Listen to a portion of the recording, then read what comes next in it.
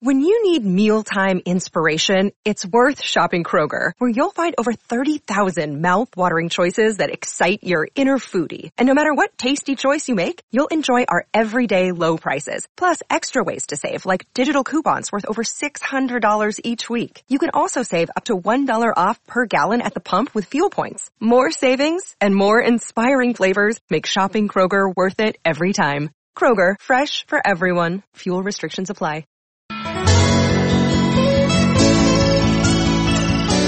Hey everybody, it's Drags. It's Wednesday, January 2nd. Happy New Year. Happy 2019. It's time for episode 278 of Patriots Beat on the CLNS Media Network. Find us at clnsmedia.com and of course follow us on Twitter at Patriots CLNS. The Patriots finished up the regular season in great form on Sunday at Gillette Stadium in a 38-3 thrashing of the lowly Jets. They clinched a first-round bye for a 9th straight season. Their defense, featuring Trey Flowers, Malcolm Brown, and Adam Butler, really showed up and appear ready to pick up their collective game come playoffs. But most of all, and I think every Patriot fan feels this way, Tom Brady looked like, well, Tom Brady again on Sunday, completing 13 of his first 15 passes on the day. 4 touchdowns in all, 3 of those coming in the first half. Now the Patriots have a week off to get ready for their divisional showdown against either the Texans, Ravens, or Chargers on Sunday, January 13th at 1 p.m. Here to discuss it all is one of the truly unique people on the Patriots beat. His name is Will Bendetson. He covers the Patriots for the Sports Exchange. You can follow him on Twitter at Patriots Maven, all one word, or online at the website footballmaven.io/Patriots. How are you, Will? Trags, I'm on with you, so I'm good. And what better way to ring in the new year than to be on with legend of the Boston sports media market, Mike Petraglia. You know what, Will? I think you're too kind and you're overstating it, but you know what? I'll accept the compliment nevertheless. Well, if you can't accept praise on the, at the beginning of the new year, then when else are you going to be able to accept praise? You know what? That is a very, that's a very good point, and I think very appropriate given us entering the new year together. How would you characterize your enthusiasm for covering football? I really enjoy football. I think it's, the best game there is, and that's no knock on the other sports. I think it's more a compliment to football than it is a knock on basketball or baseball. I'm not quite as into hockey as those other two I just mentioned, but, I think the great thing about football is it's once a week, so you can really get into the game, really explore the matchups. Like last week they're playing the Jets. You had a week to explore that. Obviously the Jets and the Bills weren't the most exciting opponent, but when they play a team like Pittsburgh, as they did a couple of weeks ago, it's really fun, or Minnesota or Green Bay or Kansas City, some of the other big games they've had this year. I enjoy it. I enjoy breaking down the matchups, and when you really know the team, it makes it fun, and you study the other team, it makes it fun. So I enjoy football a lot. I guess maybe sometimes the only knock is you wish there were more games because it's once a week, and so you really get up for that game. But, overall, I really enjoy it. When you walk into a room, everybody knows Will Bendetson is in the room because you come up to people and you engage them. Mostly beat reporters, of course, at the Gillette Stadium media room during the week, and of course in the press box during the game, before, during, and after the games. Why do you like people so much? Because maybe I'm overstating this, but you love being around people. No, I think that's fair. I think I like this. It's actually funny since I came back to the beat, between the beat and going to law school and coming back. This beat has been a really fun group. It's been young and it's been vibrant, and, they give me a hard time and, in a good way, and I give it back. And, I think it's a beat. The reason I think overall it's such a great beat is no one takes themselves too seriously. So you can poke fun at people. We all have our imperfections. We all have our little weird quirks. And when you can poke fun at people and they can poke fun at me and they know that no one's going to take it personally, I think it makes for a good atmosphere. And, down there, as Trags, we have a lot of time when we wait. That's for sure. Now it's not like it used to be when Belichick usually goes in the morning and the locker room's late afternoon. So you have a lot of time to wait, and it makes it easier to pass the time if it's a good group that you like. And the other thing I've been impressed with on the beat, on the serious thing, is, right. The last time I covered the team, we didn't even have Game Pass, so you couldn't really rewatch the games and you couldn't see the coaches' film. Now you can see the coaches' film, so it's much more, you can really watch players in depthly, and you feel like you're giving them a more fair analysis. And this group, I think, is really dedicated to watching the film and, really grading players accurately and into statistics. So I think fans are lucky. I've really never seen such dedication on the beat as I've seen on this one. I think that's actually a great point, Will, because, since you brought it up, people might not know this, but you went back to school after the 2011 season. That's right? Yeah, exactly. And you went to law school at Tulane. You came back to cover the NFL. Why did you want to come back? Well, the opportunity just sort of came up through some happenstance. I think one of the things I didn't realize at the time, but I liked NFL more, is that, there's a game once a week, unlike the law, where cases can drag on forever and there are continuances, which means, an extension of, it's supposed to be on this date, but, one lawyer from one side wants an extension to another date to do more depositions and all that. And so, there is that football. It's going to happen, the game on Sunday. I really like that.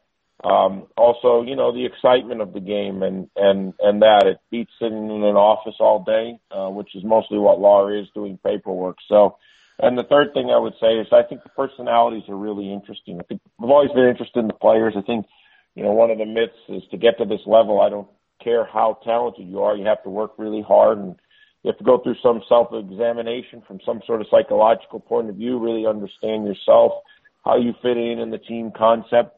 So I think the personalities are really interesting. I think this locker room is no different.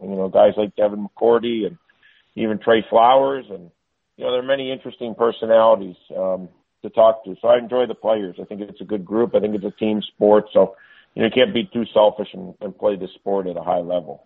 Okay, besides the personality, Will, and speaking with Will Bendetson covering the Patriots for the Sports Exchange, you can follow him on Twitter at PatriotsMaven. What do you like the most about this particular Patriots football team, just beyond the good personalities that are in the locker room? I think their willingness to get better. I think that they, take a guy like Kyle Van Noy, he just seems to keep improving. And I think he's become a pretty good linebacker in this league. I know Jeff Howe had it in his film review today, and I have the same thing. I think Van Noy, this that they work. I don't think that there's not a lot of household names on this team. They only had 2 Pro Bowlers, Brady and Gilmore. I think that there was a good case for James White. I know I love James White, but yeah, I mean, you take a guy like White. He's just, I think he was a 3rd or 4th round pick, and he's, nobody thought much of him. People thought it was a mistake when they beat Seattle in the Super Bowl. He wasn't even, I think, active that game in the Seattle Super Bowl. And, 2 years later, he's in the Atlanta Super Bowl, and I think he had, I don't remember the exact number, but he has the winning touchdown run, and he had 10 catches or 14 catches, and, they couldn't stop him, and they don't win that Super Bowl without him. So their willingness for these guys to work and just continue to get better, I think, is impressive. They're not really seem to seek out the headlines or even Trey Flowers, who's going to make a good amount of money in the off season. He's really not that interested in the headlines or the fame or anything like that. I think he's interested in being a really good football player. So I'm glad you brought up Trey Flowers because I think he is a Pro Bowl caliber player. I mean, you ask Bill Belichick, and he will tell us all the time of the kind of consistent high level at which Trey Flowers plays, and he has gotten better in each of his 3 years in the NFL. And to watch the way he's grown, or 4 years in the NFL, to watch the way he has grown as a football player, I don't think he gets talked about enough nationally. Yeah, I think certainly he should be mentioned more. Trey Flowers is always a fun topic because there's no topic that threatens to divide the beat more than Trey Flowers. And why is that, Will? Well, because I think for a couple of reasons. One, he finished the year with 7.5 sacks. I don't know what that is. It's around 35th to 40th in the league. And so obviously that's good. And the other reason, well, there are a couple of reasons. he's a free agent at the end of the year, so he's going into the off season. So it's a big question as to what he was worth. How much, we all like to play GM. How much is he worth? And so I think we have different interpretations on that. And so I think that's why it's a debate. The other thing is that I think defensive football, whereas with statistics, statistics are much better at measuring running backs and receivers than they are, defensive linemen or offensive linemen or even linebackers. So it's, you really have to watch him closely to, I think, really get a sense of his value. You really have to chart.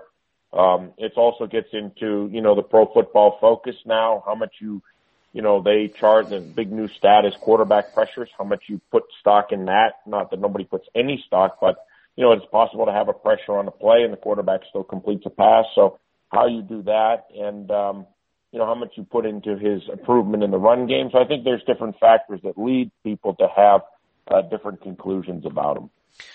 I happen to feel that the Patriots should re-sign him.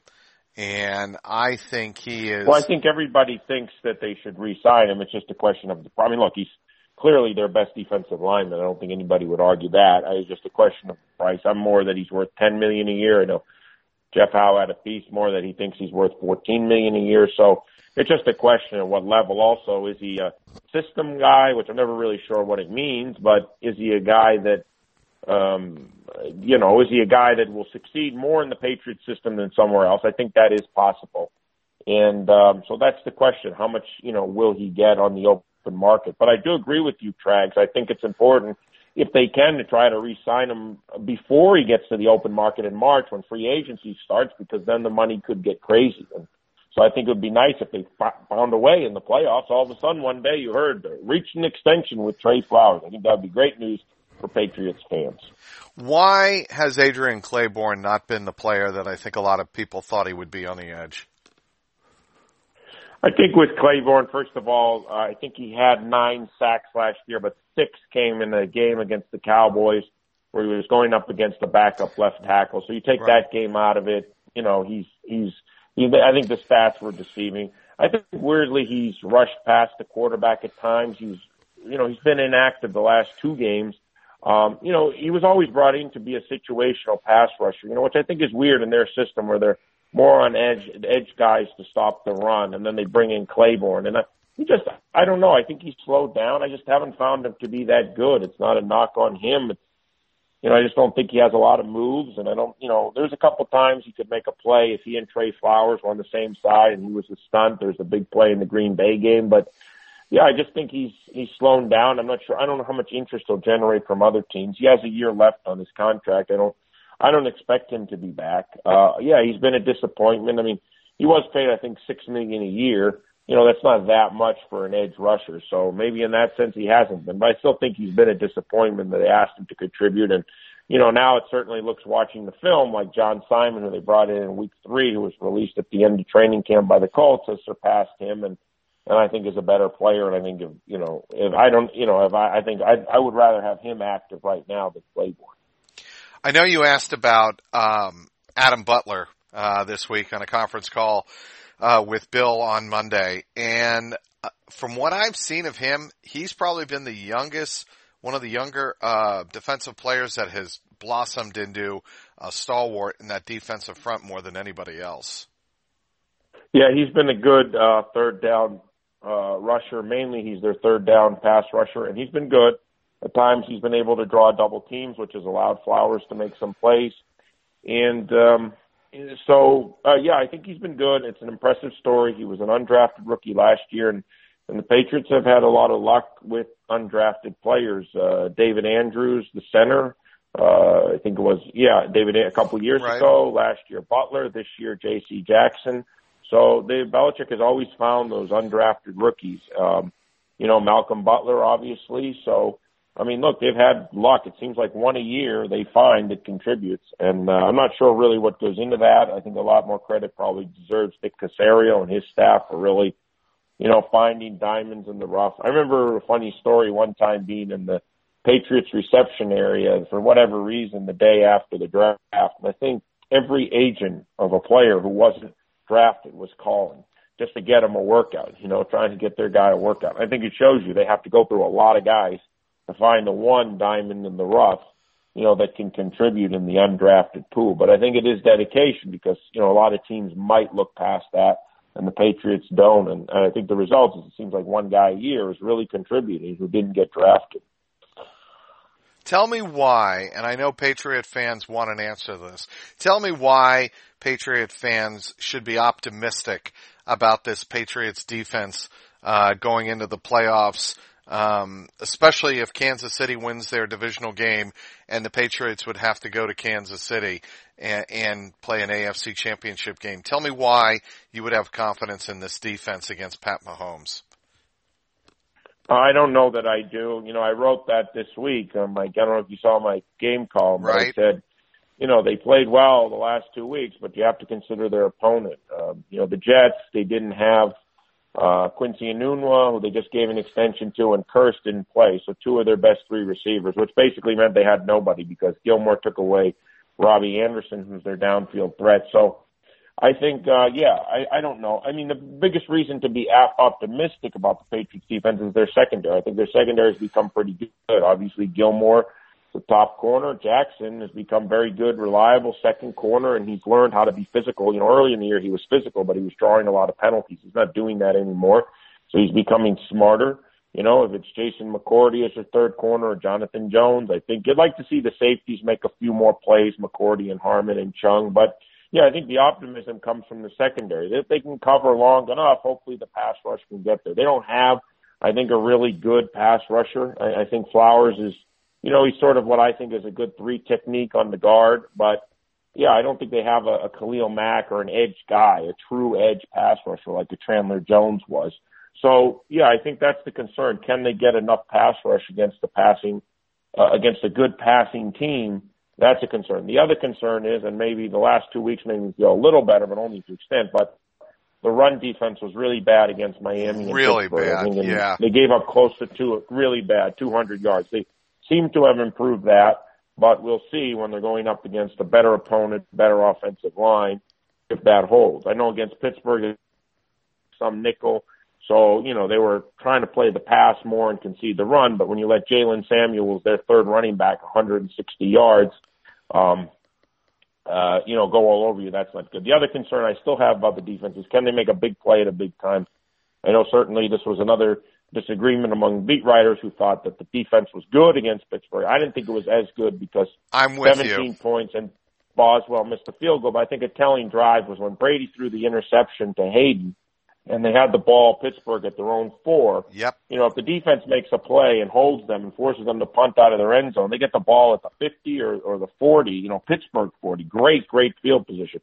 Instead, they give up 3 first downs, a 5-minute drive, and, ends up Boswell kicks a 47-yard field goal. But, that's the type of drive you would have liked to see the defense make a play. And that's why I think it's still important to watch the games, in the age of pro football focus and everything. I do think context matters. So, yeah, I'd like to, if the defense has to make a big stand in Kansas City, I still question, whether they can do that. That said, who knows? Kansas City could get upset in the second round by Baltimore, but it wouldn't shock me if Indianapolis went into Houston this week. I think that's the most likely upset because they already did it 3 weeks ago, one in Houston. Indianapolis playing super well after they started 1-5. I think they're 9-1 the last 10 games. So, and then if that happens, the Patriots will probably play Baltimore in the second round. So the other thing is that if Kansas City, who's really struggled in the playoffs recently, I think they've lost their last 5 home playoff games. They haven't won a home playoff game since '93. If they do get to the AFC Championship game, and they are playing the Patriots, I don't think that Kansas City's been to a Super Bowl since Super Bowl IV. So I think half that state will be shut down for that game. Their first chance to go to the Super Bowl, in a long, long time, since Super Bowl IV, 50 years almost. So it'll be an epic game, in the history of Missouri. You know what I mean, Trax? Oh, there's no question, and I cannot wait, if that's the case, to cover a game there, because I've never covered a game there. Have you? No, I have not been there. But I'm just saying, for the Patriots' standpoint, to go in there when it's Kansas City's, the ultimate game in Kansas City. I mean, you wouldn't be a stretch to say that's the biggest game in Chiefs history if they get to the AFC Championship, Well, I mean, it's not bigger than the Super Bowl. No, but most of their fans' lifetime. They beat the Vikings in Super Bowl IV. So, right. I mean, that's around 1970, so that's almost 50 years ago. You know, and so most of these fans weren't alive for that. You know, I don't think many of the fans remember that. You know what I'm saying? Yeah, no, So, I hear your point there. That's fair, and certainly to take on the big bad New England Patriots would be comparable to the Chiefs taking on Vince Lombardi's Green Bay Packers in Super Bowl I, right? I mean, it'd be the same type of it would be the same type of thing. I mean, I think they want the Patriots at Arrowhead for the AFC Championship game, you know? It's like Tony Dungy in 2006. Remember, they had lost. The Patriots had beaten the Colts 2003 and 2004 playoffs in Foxborough. And Tony Dungy admitted, you know what, if we're going to get to the Super Bowl and we're going to win it, we want to beat the Patriots. And I think it's the same with the Chiefs. They're not going to admit it now. They'll only admit it later. But I think they sort of feel that way, that they want to take out New England, you know. I mean, they're the big bad dynasty team, you know. I think it would be, even for these Patriots, and I'm sure one of the huge storylines that week, if even the Patriots and Chiefs win their divisional round games, which I think they will, one of the big storylines will be the Patriots going on the road. There'll be a lot of analogies brought up with the Steeler games in 2001 and 2004, when the Patriots had to go through Heinz Field, which to me, Arrowhead is Arrowhead, but maybe a half a step below that in terms of great football atmospheres, that the Patriots would have to face on the road is Pittsburgh. We were both there in Pittsburgh 3 weeks ago, and I'm telling you, when that place gets rocking and the terrible towels get going, it is as intimidating as any place you'll see in the National Football League. And I think, that is the kind of thing that a lot of people will be writing about, that this Patriot team will not be afraid of, the noise and the karma that the Chiefs will have on their side, trying to get to a Super Bowl for the first time in 50 years. Yeah, I think too. I mean, in Pittsburgh, people are on the Patriots about the penalties, but if you look even at the last Mason penalty, the holding penalties, was sometimes the defensive line, Pittsburgh's outplayed the Patriots offensive line. So you get beat, you hold, hope you get away with it. The false starts, I think, had to do with the crowd noise and the offensive line being nervous. Pittsburgh came into that game leading the league in sacks, so they had a very good pass rush. I agree. I mean, the Chiefs, under Marty, they always disappointed in the playoffs. It's kind of been the same with Andy Reid. Last year they lost at home. But I don't know that they've had a home AFC championship game, in a long time. So I know when they lost to the Bills with Montana, that was in Buffalo. So right. It hasn't been a long time since they've had a home AFC championship game. They had a couple number one seeds where they lost to Denver in the divisional round. But yeah, I think this would be as huge a game, so they'd have to really be mentally tough and play their best game, because that stadium will be rocking. I mean, it will be some atmosphere.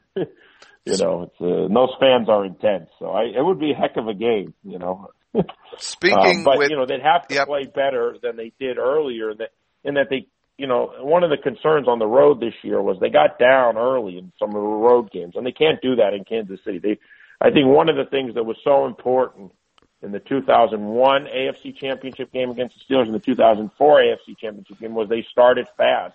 You remember in 2004, the long pass to Deion Branch, or the end around. They had a big play that led to a touchdown early. That kind of took the crowd out of the game. So I think that's important, that they started fast in those games. And I think they'd have to do the same thing in Kansas City. They started fast in Indianapolis in 06, right? They did. They did, yeah. And then completely fell off the wagon, and they the thing though that ran out of about that game is go ahead. Is that they started fast, and then Indianapolis tied it at 21-3 at halftime after the Asante Samuel interception. Then they tied it, Indianapolis, at 21. Then it was a seesaw affair, Patriots led 28-21, and the Colts tied it at 20. It wasn't like the Patriots completely collapsed in the second half, I mean, they put up a fight, and if it was 3rd and 2 to go to the Super Bowl, and Brady, if he completes a pass to Troy Brown, and Bob Sanders has robber coverage, and he comes at the last minute and knocks it away and forces the Patriots to punt. But everyone forgets they were 1 first down away from going to that Super Bowl, and they obviously would have beaten the Bears with Rex Grossman that year. So, Speaking with Will Bendetson, covering the Patriots for the Sports Exchange. You can follow him on Twitter at PatriotsMaven or on the website footballmaven.io/Patriots. All right. What is your take on Tom Brady? And at what level do you think he is playing? I was just never as down on him. I mean, I think in the Pittsburgh game, if Mason doesn't hold to it at the end, I think they score. And because I thought he was really good on that drive until that holding penalty, then it all collapsed. And then he scores, and everyone says it's a Brady-esque drive. You know, the Hayden interception in that game, I thought he had a couple guys in his face. I think he was trying to throw it out of bounds. I just don't think he has the arm strength that he once did. And, you know, it's interesting. Gene Upshaw once said that he, when asked about whether he was slipping, he said, yeah, I'm slipping, but from a high place. So, yeah, Brady is slipping. There's no question. He's not the quarterback that he was in 2007 or 2010. We both covered that season when he had, I think, maybe his best season, actually. Yep. He had only 2 interceptions that year. He won the MVP. But yeah, he's slipping, but from a high place. So I still think he's one of the 2 or 3 best quarterbacks in the league. And, you know, I mean, going into the playoffs, the AFC, I mean, what quarterback of the 6 teams would you rather have right now than Brady? I mean, maybe Luck, you know, maybe he's playing at a higher, you know, Deshaun Watson, we'll see.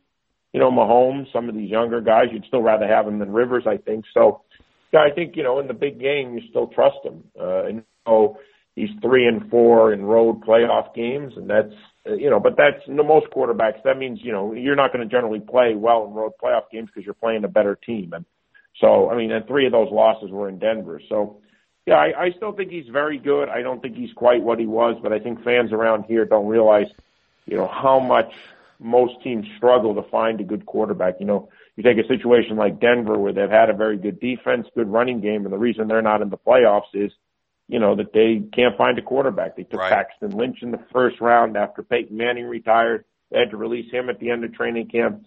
You know, he was a bust, and now, you know, they signed Case Keenum, give him a lot of money, and let's face it, Case Keenum is just a jag. He's just another quarterback, and, you know, he's not bad, but he's not good. So, you know, it's tough to find a quarterback. There aren't that many really good ones, maybe 5 or 6 in the league. You know, Brady, Mahomes, Breeze, you know, Russell Wilson, Andrew Luck, but there aren't that many of them. So it's tough to find. And, you know, you look in the NFC, there's just not in the playoffs. I mean, Foles is playing well, but, you know, Trubisky and, you know, Jared Goff and, you know, there's not that many elite, you know, guys. We'll see about Dak Prescott. But I think, yeah, you know, Brady, I think the reason they have a chance to go far is Brady still. What about Rob Gronkowski and your concern level for his inability to create separation? Do you see it, and do you see it as a concern in the playoffs? Because I do. I agree. I think he finished the year, I think, with 47 catches.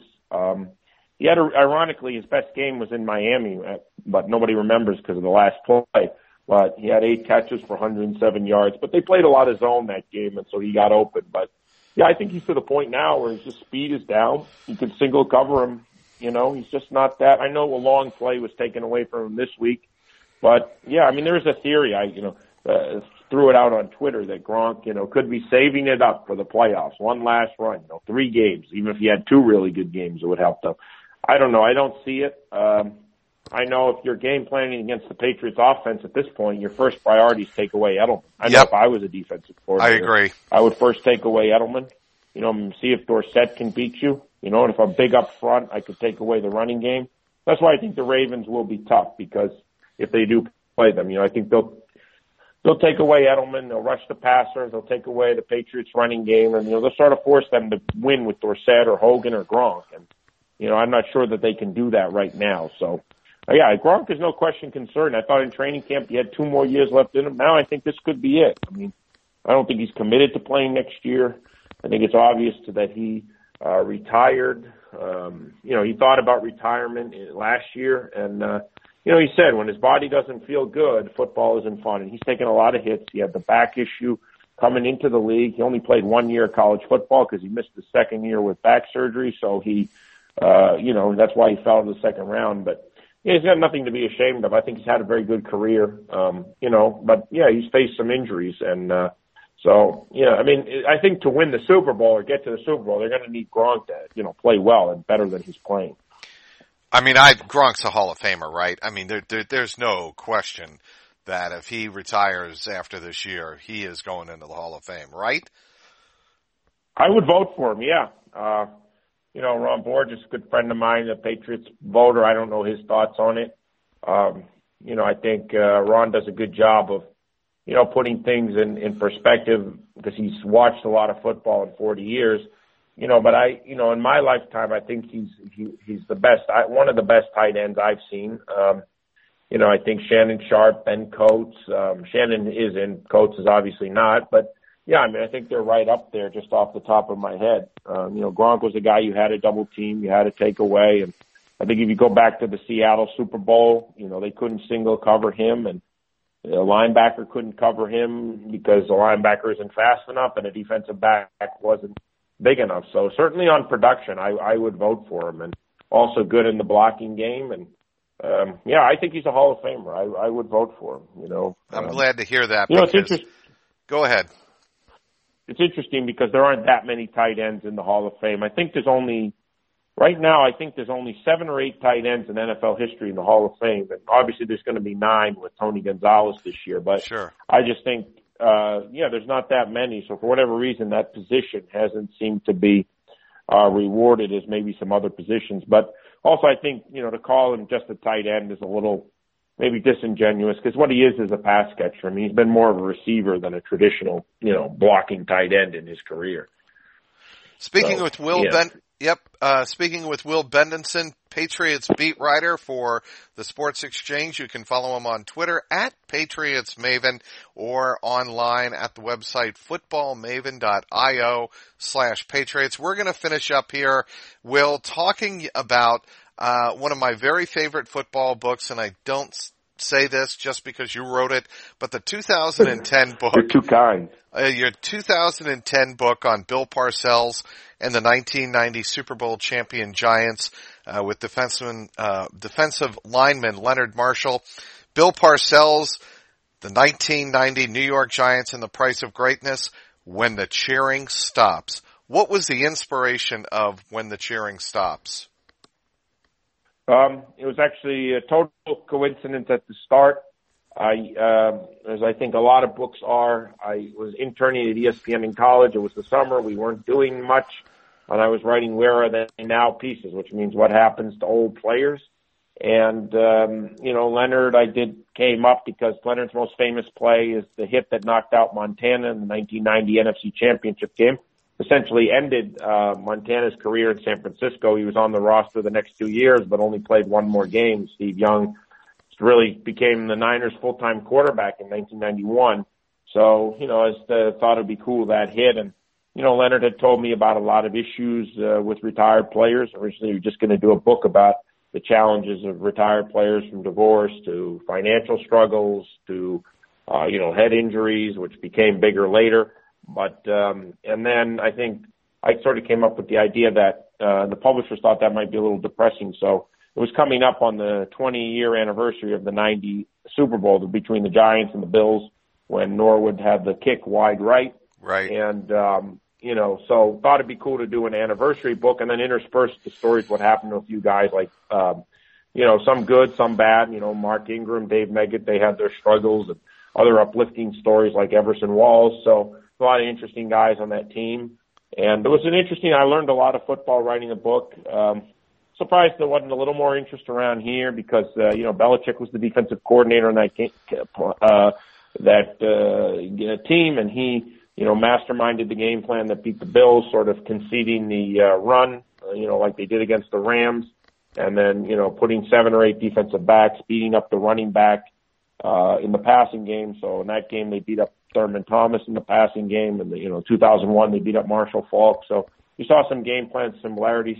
He sent his game plan to Canton, Ohio, so I went out to see it. His game plan, that was interesting with Leonard, and got to talk to a lot of interesting guys, watch a lot of football, learned a lot about Belichick, his theories, the way he comes. That was another reason I was interested in it because, obviously Belichick being the defensive coordinator was so heavily involved in those teams. So that was interesting. And then, getting to interview Parcells, who ended up writing the foreword for 2 long interviews, talking to him for 3 or 4 hours. I think I learned more in that than, in years that have gone by. So, it's really, I learned a lot, and I enjoyed the writing process. The only thing I didn't enjoy was, the business side of the book business, but, everything was good, and, it was intense research, but, I tried to really take fans back to that season. I think most people enjoyed it. It's still available on Amazon.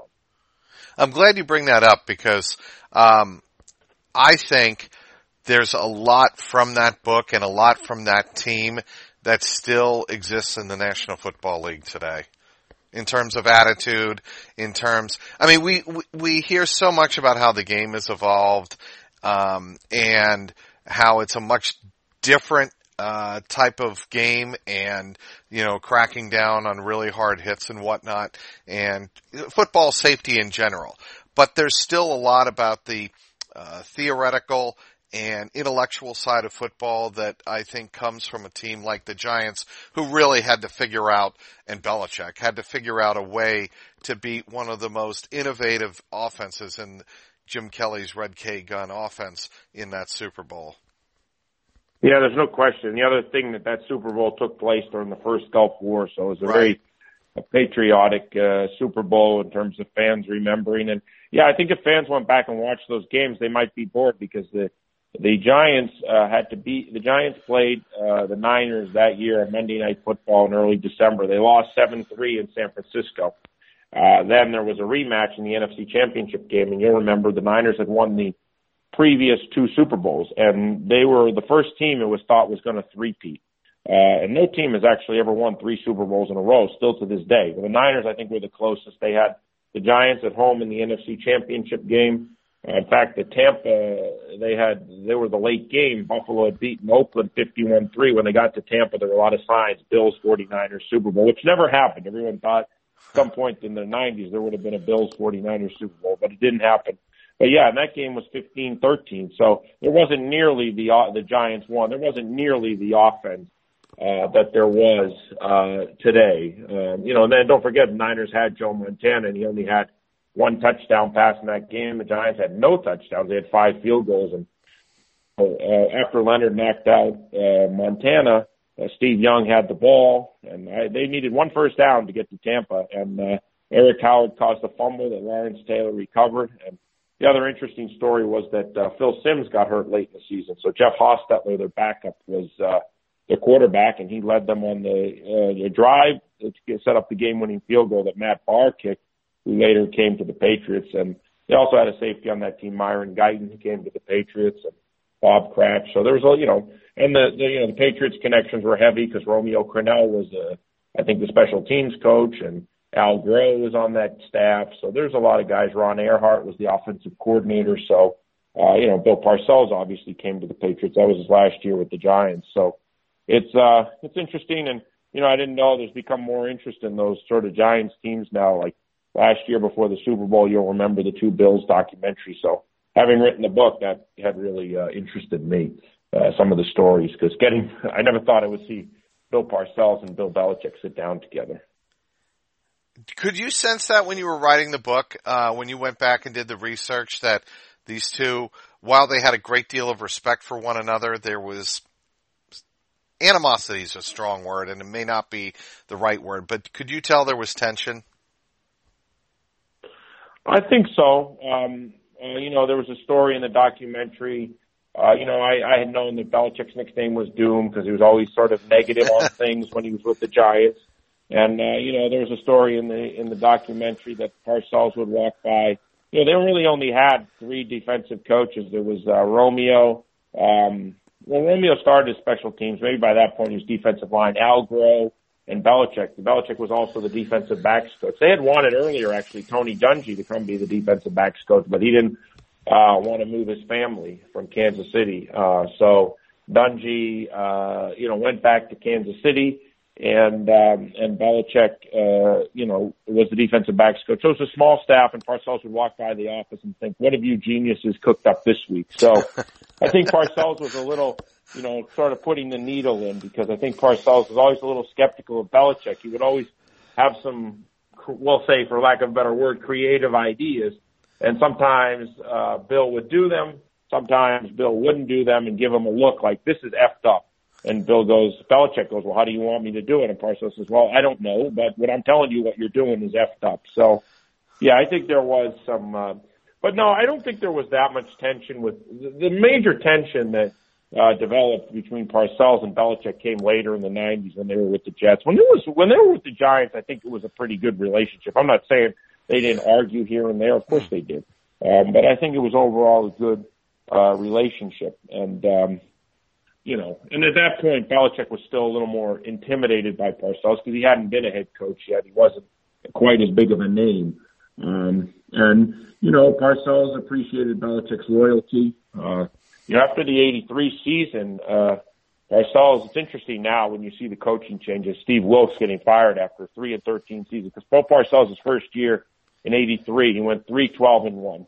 The Giants thought about firing him. They wanted to hire Howard Schnellenberger from Miami, and they couldn't get him for some reason. So reluctantly, they gave him another chance in 84, and that's when they had their first playoff season. But, and Belichick in that 83 off season was offered to go to the Vikings, a job with the Vikings, and he at the last minute turned it down to come back to the Giants. Out of his loyalty to Parcells, Parcells had brought him there. So I think they felt pretty loyal to each other, and Parcells appreciated his work ethic. I don't think there was tremendous tension with the Giants. I really think that came later with the Jets. Parcells wanting Belichick to be the head coach, then Belichick, backing out. Was named head coach and then backed out at the last minute for a variety of reasons. One, to get out of the shadow of Parcells. Two, he didn't really like Woody Johnson. So there was several factors. But I think in the Giants, they worked pretty well together. How can people follow you, Will? Oh, just on Twitter, Patriots Maven. That's the best way. As you said, footballmaven.io/Patriots. I put, if you go to footballmaven.io, you can just click Patriots link, but you can just click /Patriots, and then on Twitter. And I think I also have a Facebook page, but those are the two easiest ways. I put all the links to my articles on Twitter, so it's very easy. I put, my link. I do a podcast every Wednesday. And so I put the link there. I mean, it's on SoundCloud. I put the link. I try to make it very easy. Everything's sort of on Twitter. That's sort of the center of my universe. So, I do my videos, which generally are with my stories. You can click on them, but occasionally I'll put a video on Twitter. So, just Twitter, Patriots Maven, have about 4,000 followers. So, it's growing. And, that's the easiest way. Will, this is the first time you've been on Patriots Beat. It will not be the last. I can assure you that. This has been a lot of fun. I really enjoyed it, Trags. I hope you enjoyed it. I hope you don't say, oh, God, Will was a terrible guest. The worst decision of my life, just like being friends with Trags, Trags has a high standard to be his friend. He doesn't just let anybody be his friend. This is true. I try to be selective. I think there's good cause for that in life, to be selective. Because I think I should learn that. No, I think you're selective enough. Will, I would not criticize you in that regard. I wouldn't. Yeah. So anyway, well, I want to thank everybody for downloading today's podcast. I want to thank our terrific guest, Will Bendetson, outstanding writer covering the Patriots for the Sports Exchange at footballmaven.io. And once again, as he mentioned, available on Amazon.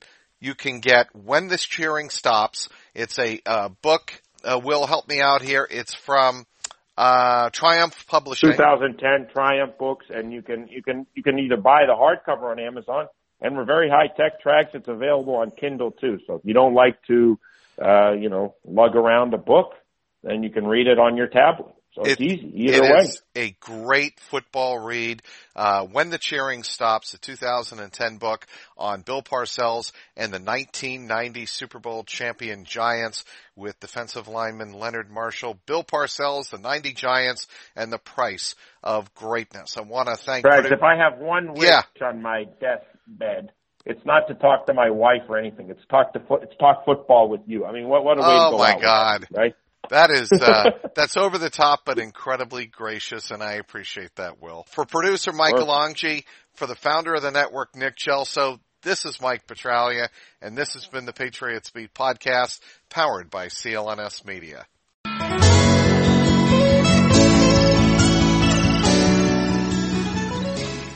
Hello, I'm Dan Lothian, host of the Behind the Media podcast on the CLNS Media Network. Along with Jimmy Young, we dive into the biggest media headlines each week with honest, informed, and sometimes irreverent perspectives. It's not all serious. We deliver information and entertainment. As we like to say on Behind the Media, we find the interesting in media so you don't have to go searching for it.